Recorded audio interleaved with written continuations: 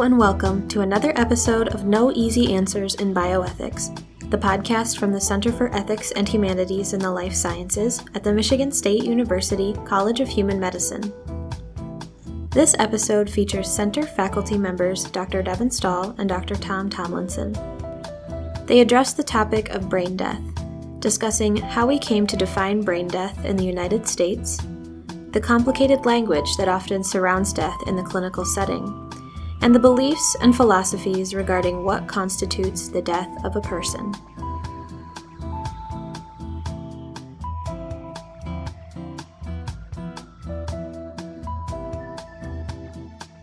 I'm Tom Tomlinson from the Center for Ethics and Humanities in the Life Sciences here at Michigan State University. And I'm Devin Stahl, and I am also here at the Center at MSU.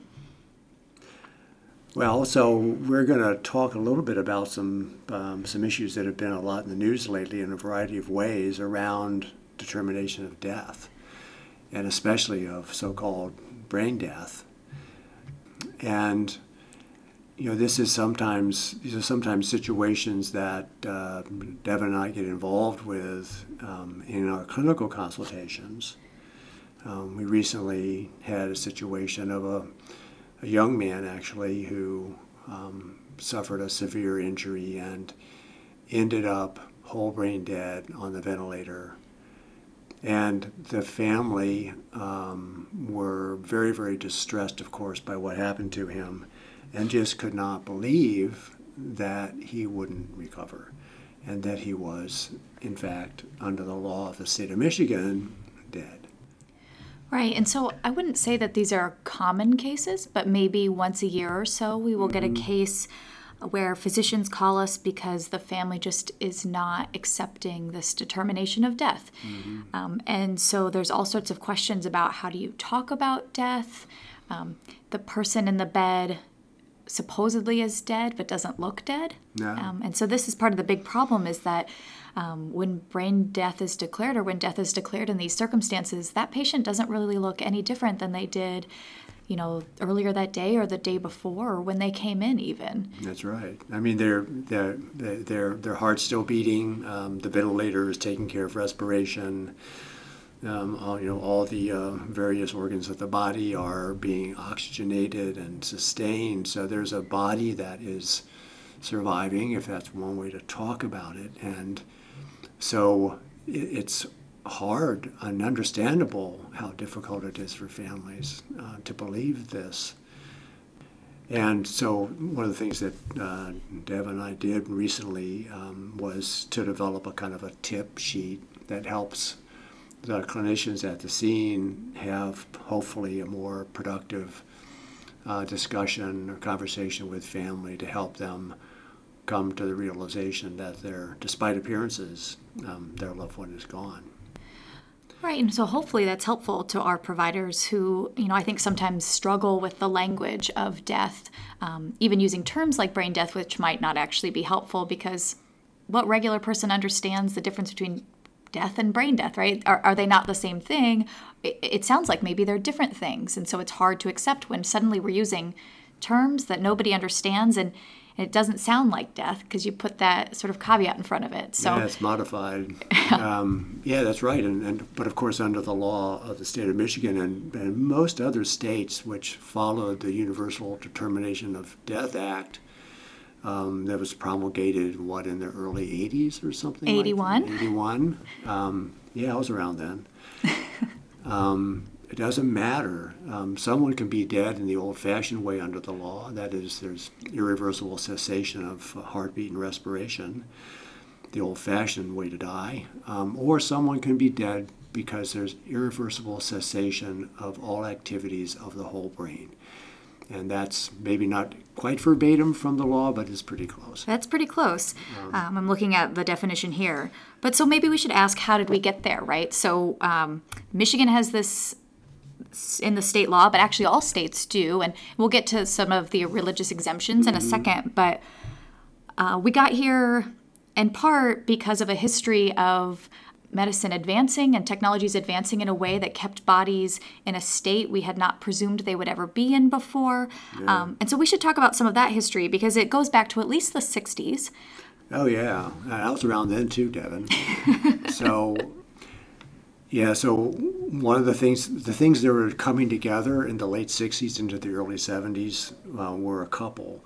One was the development and more widespread use of ventilators. Positive pressure ventilators. Before, anytime someone suffered a really severe brain injury that would impede their ability for spontaneous respiration, they'd die pretty quickly because they wouldn't breathe anymore. But once you've got a ventilator available, you can put that person on a ventilator, and that serves the function, same function that was served before by the brain is now being served by the ventilator. And so these patients then could be kept alive for long periods of time, but they were hopelessly ill. They were never going to recover. And the other thing that was happening about the same time was the advances in organ transplantation, and in particular the development of better immunosuppressive drugs that made successful organ transplantation more likely. And you put those two things together, and all of a sudden those patients who are supported on ventilators, hopelessly ill, might in fact be very, very good sources for transplantable organs. Because if I want to transplant an organ into somebody else and hope that it's going to work, I want it to be perfused with blood for the whole time, almost the whole time, between the time I take it out of the body and put it into someone else's body. Mm-hmm. And if there's a gap there, where I take the organ out and there's some period of time where it's not being perfused, that produces lots of damage to whatever it is, the kidney or the liver, whatever it is I'm transplanting, makes it much less likely to succeed. So these new class of patients now are a very tempting source for better transplantable organs. So we had this perfect confluence of events. So we have this increasing population of patients who are in perhaps irreversible comas, who are getting ventilator support, and they're taking up beds in our hospitals, right? Mm-hmm. So, we don't know what to do with them. We think that it might be irreversible, and yet we can't take off life support at this time. So in the 60s, we're thinking the consensus was you keep somebody on life support until they're dead. So we have this population of people who we think are irreversibly damaged. Dead in the plain old way. Dead in the plain sense. Well, so there's argument, there's debate here, right? So later people would say this is the same thing we've always said, we just didn't know how to define it. There are then people who would say brain death is actually a new definition of death. And so there's some debate there because the initial committee, this ad hoc committee at the Harvard School of Medicine, met in the 60s and saw this sort of confluence of events and said, we need to come up with a definition of death that makes sense to what's going on with our patients now. Mm-hmm. And they said, brain death has potentially always been death. We just didn't know how to, sort of figure out when that was happening, or there wasn't really occasion to figure that out until ventilator support. And these are a good supply of organ donors, perhaps. And so if we could redefine death in a particular way, we could make sure that these patients aren't sort of being kept on life support terminally, which is not good for them, but also we could potentially get organs from them. That's the maybe more cynical view of it. Well, the problem was an ethical and a public relations problem, because what you don't want to be seen as doing is changing what it means to be dead in order to be able to get more organs from people. Absolutely. Because then you're engineering the concept of death. And so one of the very first efforts then to provide some kind of philosophical foundation for the view that brain dead patients who are whole brain dead are just as dead in the same way as patients who suffered a cardiopulmonary death is to argue that the death of a human being is the same as the death of a dog or a cat, same as the death of a begonia. It's the disintegration of the organism. So an organism is alive when all the parts are working and they're integrated and it makes up the whole organism. And so death then is the disintegration of the organism. So that was the concept of death that got argued for very successfully by a neurologist named James Burnett and one of his colleagues whose name I can't remember now. That was very influential. It was actually taken up by the first presidential commission, bioethics commission, that was appointed by Jimmy Carter back in the early 80s. And the idea then became, okay, well, if what it means to be dead is that organism disintegrated, all I have to do is figure out what integrates the organism, and when that's gone, then the organism's no longer alive. But of course, we already knew that, right? So for a couple hundred years, we had decided that the brain was the most important part of the human body. But not for that reason, because we didn't really understand what the integrating functions of the brain were. We knew when you cut someone's head off, they died. That's a surefire way to know. Yeah, and we did it a lot. Yeah. But so the argument was the brain is like the captain of the ship, and it's integrating the whole rest of the organism. And once the brain's gone and it's no longer functioning at all, there is no integration of the organism. And it's the same disintegration as if someone's heart or breathing irreversibly stops. And so it's the same same death. It's just that we're deciding when someone's dead in these two different ways. We either look at the brain or we look at the heart and lungs. Either way is perfectly okay. Of course, we know that that's probably not true about the brain, but we'll sort of set that aside for a second. And the ways that in which these first committees got together and decided what the tests were, we would never accept today. There's crucial things that they missed, but the idea became very prevalent, became very popular, especially after the President's Commission. And then we got the Uniform Determination of Death Act, which is a model for states to make laws that said that this new definition of death, or this old definition of death that we've carried forward in a new way, is now the definition of death. Of course, not every state adopted that immediately. So we had this weird state in the 90s where you could be dead in one state and you could cross state lines and suddenly you were resurrected. So we had resurrection doctors once again. And I think that it wasn't until maybe the later 90s that most states began to adopt this standard. Yeah, so I want to go back to the idea that the brain is the integrating organ in the body, because what we've begun to see, or actually have known for quite some time, is that once you've put that brain dead body on a ventilator and provided other kinds of supportive interventions, you can keep that body alive, I'll say, in raised eyebrow quotes, for quite a long time. And the most recent example of that is Jahi McMath. Right. She was declared brain dead by a hospital in California along about, 2013 or so, or something like that, or 14. And she only died just last fall, officially, according to her family, died. She was kept alive. Her body was kept alive. I keep trying to correct myself. It's complicated because where she was in New Jersey, she wasn't dead anymore. That's right. Because New Jersey is one of those states, like New York, which actually allows for kind of religious exemptions. That's right.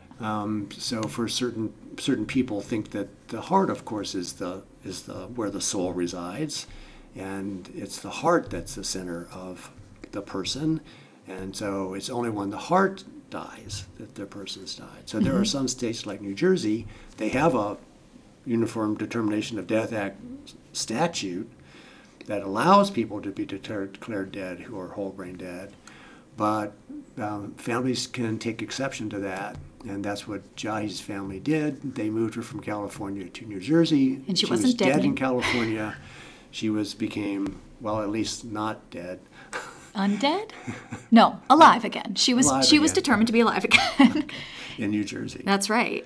And so probably a lot of people have heard of that case, but so the initial committee that met more or less decided that nobody could survive more than a few days without this. And we've since learned that that's not true. People can live potentially years, live again, in scare quotes. Their body can be kept functioning years after the declaration of brain death. So that throws a wrench into some of it. For the most part, people buy into these laws, but I think that there's still considerable debate about whether we're really testing the right things, so some of the debates that I hear a lot, so of course there's is whole brain death the right definition of death? So those, of course, so that means sort of all the higher functions of your brain and your brainstem. So that's why we say whole brain death, because there are some people who think it's just the higher brain that needs to be gone before you should declare death. So there's this other camp. That's me. Maybe Tom, not me, who think that it's really the higher brain, and not even if your brainstem is still functioning, you should still be considered dead. And then, of course, there are those folks, like we just mentioned, who think circulatory death, somatic death should be the only standard. Yeah. Well, I think what's been happening, and certainly what's been happening with illustrated by Jolly McMath, is that this whole idea that the brain is the quintessential and absolutely necessary integrating organ in the body is just not true.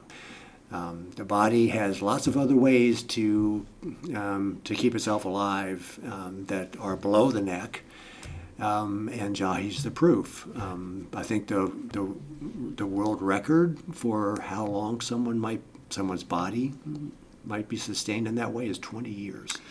It's a pretty long time. That's a pretty long time, and it really undermines the idea that even if death means the disintegration of the body, whole brain death doesn't lead to disintegration of the body. I think there was also a question with Jahi McMath's case of so how good we are at determining death using neurological criteria, because there were a lot of debates about whether the doctors actually misdiagnosed her, right? And there have been other cases in the news where people were declared brain dead and actually recovered, and that's pretty scary. So if we think, this is really the best determination, maybe we're just not doing the tests very well. Well, I mean, part of the problem is how would you gather the evidence of the reliability of the test? The problem is that once someone's determined to be whole brain dead, that is under the law, plain dead, you withdraw treatment. Right, so we can't know if they weren't really dead. We don't have a population we don't have a large enough population, randomly selected, that we could actually be able to find out what the error rate might be for these determinations. So it's kind of a way, it's kind of an act of faith.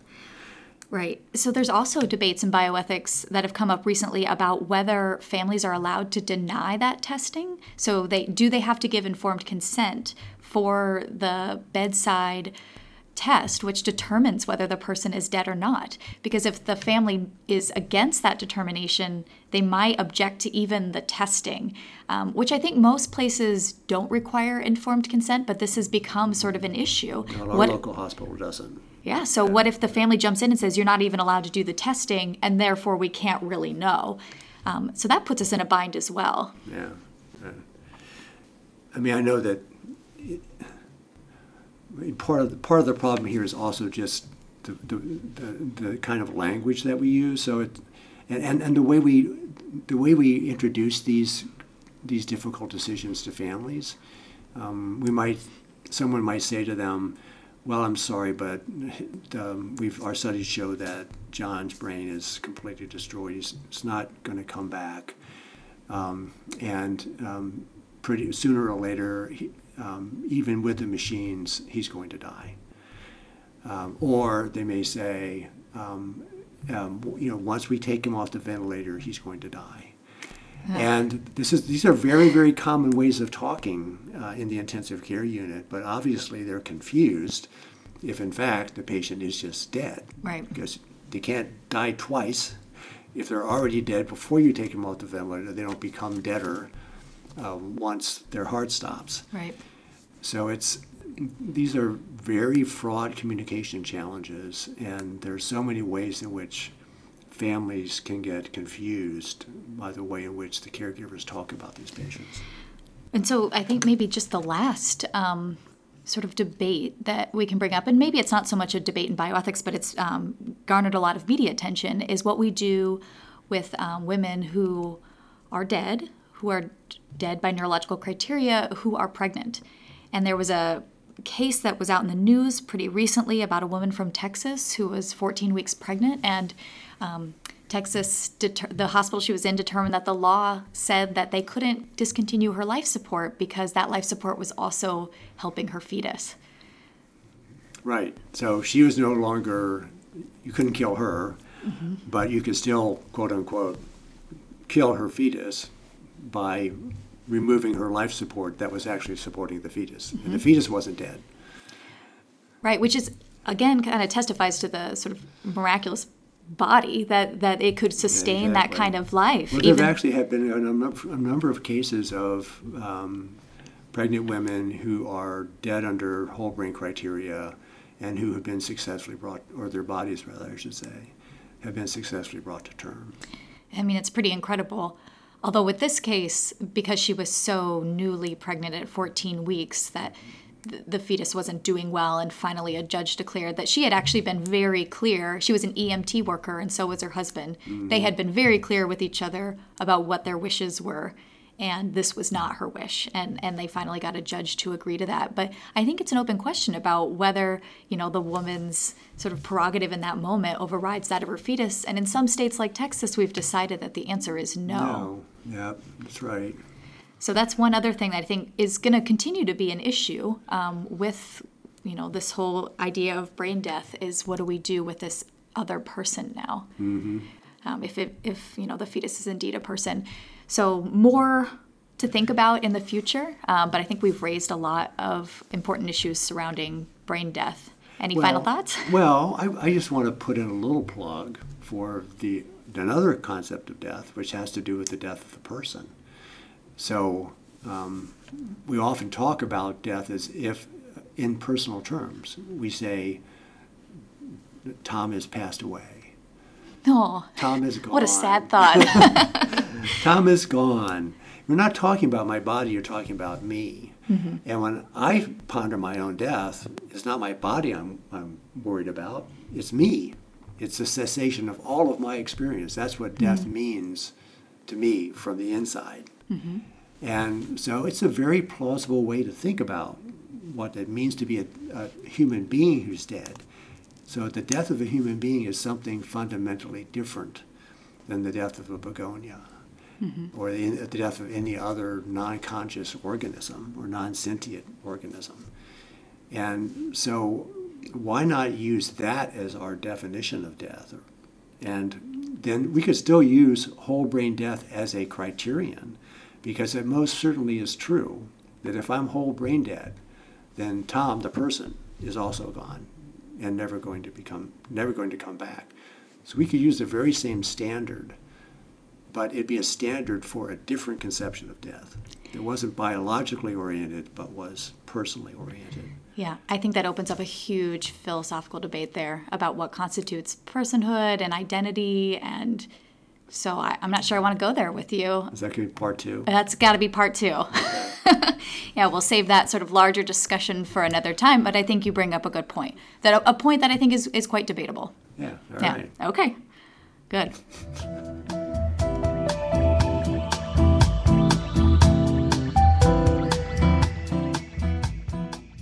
Thank you for joining us today on No Easy Answers in Bioethics. Please visit us online at bioethics.msu.edu for full episode transcripts and other resources related to this episode. A special thank you to HNET, Humanities and Social Sciences Online, for hosting this series. This episode of No Easy Answers in Bioethics was produced and edited by Liz McDaniel in the Center for Ethics. Music is by Antony Ryakoff via Free Music Archive.